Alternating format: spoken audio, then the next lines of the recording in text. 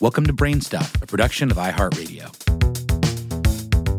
Hey, BrainStuff, I'm Lauren Vogelbaum, and this is another classic BrainStuff episode. In this one, we dig into how the life-giving nutrients in Earth's oceans come from a perhaps unlikely source: dust from deserts.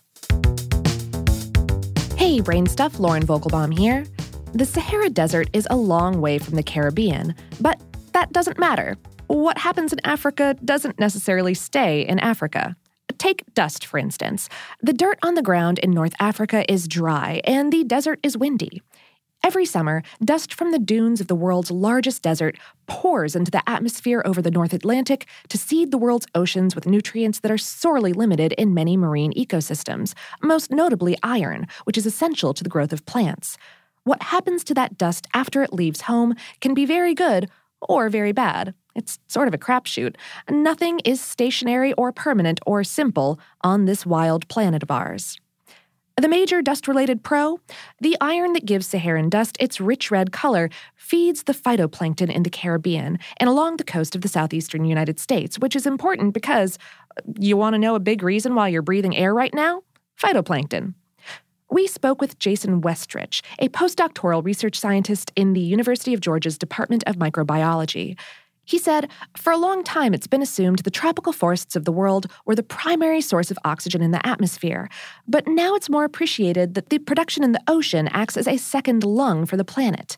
Phytoplankton photosynthesis is responsible for half of the oxygen and also a substantial uptake of carbon dioxide on this planet. Now for the dust-related con. In a 2016 study, a research team led by Westrich found that phytoplankton isn't the only organism in the Caribbean using the magic desert dust. Bacteria, notably 12 different species of pathogenic bacteria from the genus Vibrio, use these nutrient infusions to create blooms of their own. Vibrio bacteria are pretty ubiquitous in the world's oceans, but there are freshwater species too. You've probably heard of cholera, the disease brought to you by the freshwater Vibrio cholerae, which infects millions of people worldwide each year, especially in developing countries. A cholera outbreak after the 2010 earthquake in Haiti killed an estimated 10,000 people, and in Yemen, an ongoing cholera epidemic has infected over 1 million people and killed 2,000 and counting.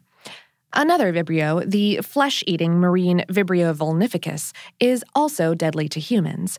It can gain entry through an abrasion or puncture wound, such as a fishhook, leading to severe infection, especially for immunocompromised individuals. Marine Vibrio species also play a role in many diseases of ocean organisms. You know how you're not supposed to eat shellfish from some places during the summer? That's because there are more Vibrio in the water when it's warmer, and filter-feeding shellfish accumulate 2 species of Vibrio in their meat, which cause the majority of seafood-related sickness and death in the United States. Other Vibrio species are known to be associated with diseased coral that are already facing so many environmental stressors. Vibrio disease and mortality has even placed economic strain on the fishing and shrimp farming industries.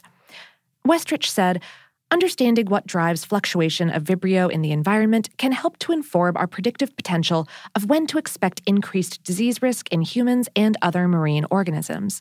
For example, we can track Saharan dust by satellite over the typical 5-day transit across the Atlantic before it arrives in U.S. coastal waters, allowing us to warn a swimmer, scuba diver, or fisherman that there might be a peak in potentially harmful Vibrio in surface water in the Keys.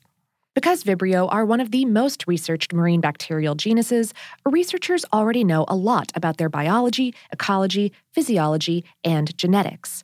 And because they can reproduce so quickly, under the right nutrient conditions, one of its species has a population doubling time of just 10 minutes. Vibrio make a great model to probe the lifestyle strategy of an organism capable of quickly blooming when the nutrient circumstances are right.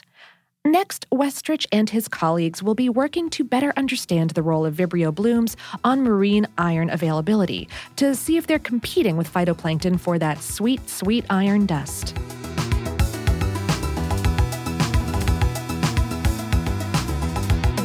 Today's episode is based on the article Saharan Dust, The Good, the Bad, and the Gritty on HowStuffWorks.com, written by Jessalyn Shields. BrainStuff is a production of iHeartRadio in partnership with HowStuffWorks.com and is produced by Tyler Klang and Ramsey Young. For more podcasts from iHeartRadio, visit the iHeartRadio app, Apple Podcasts, or wherever you listen to your favorite shows.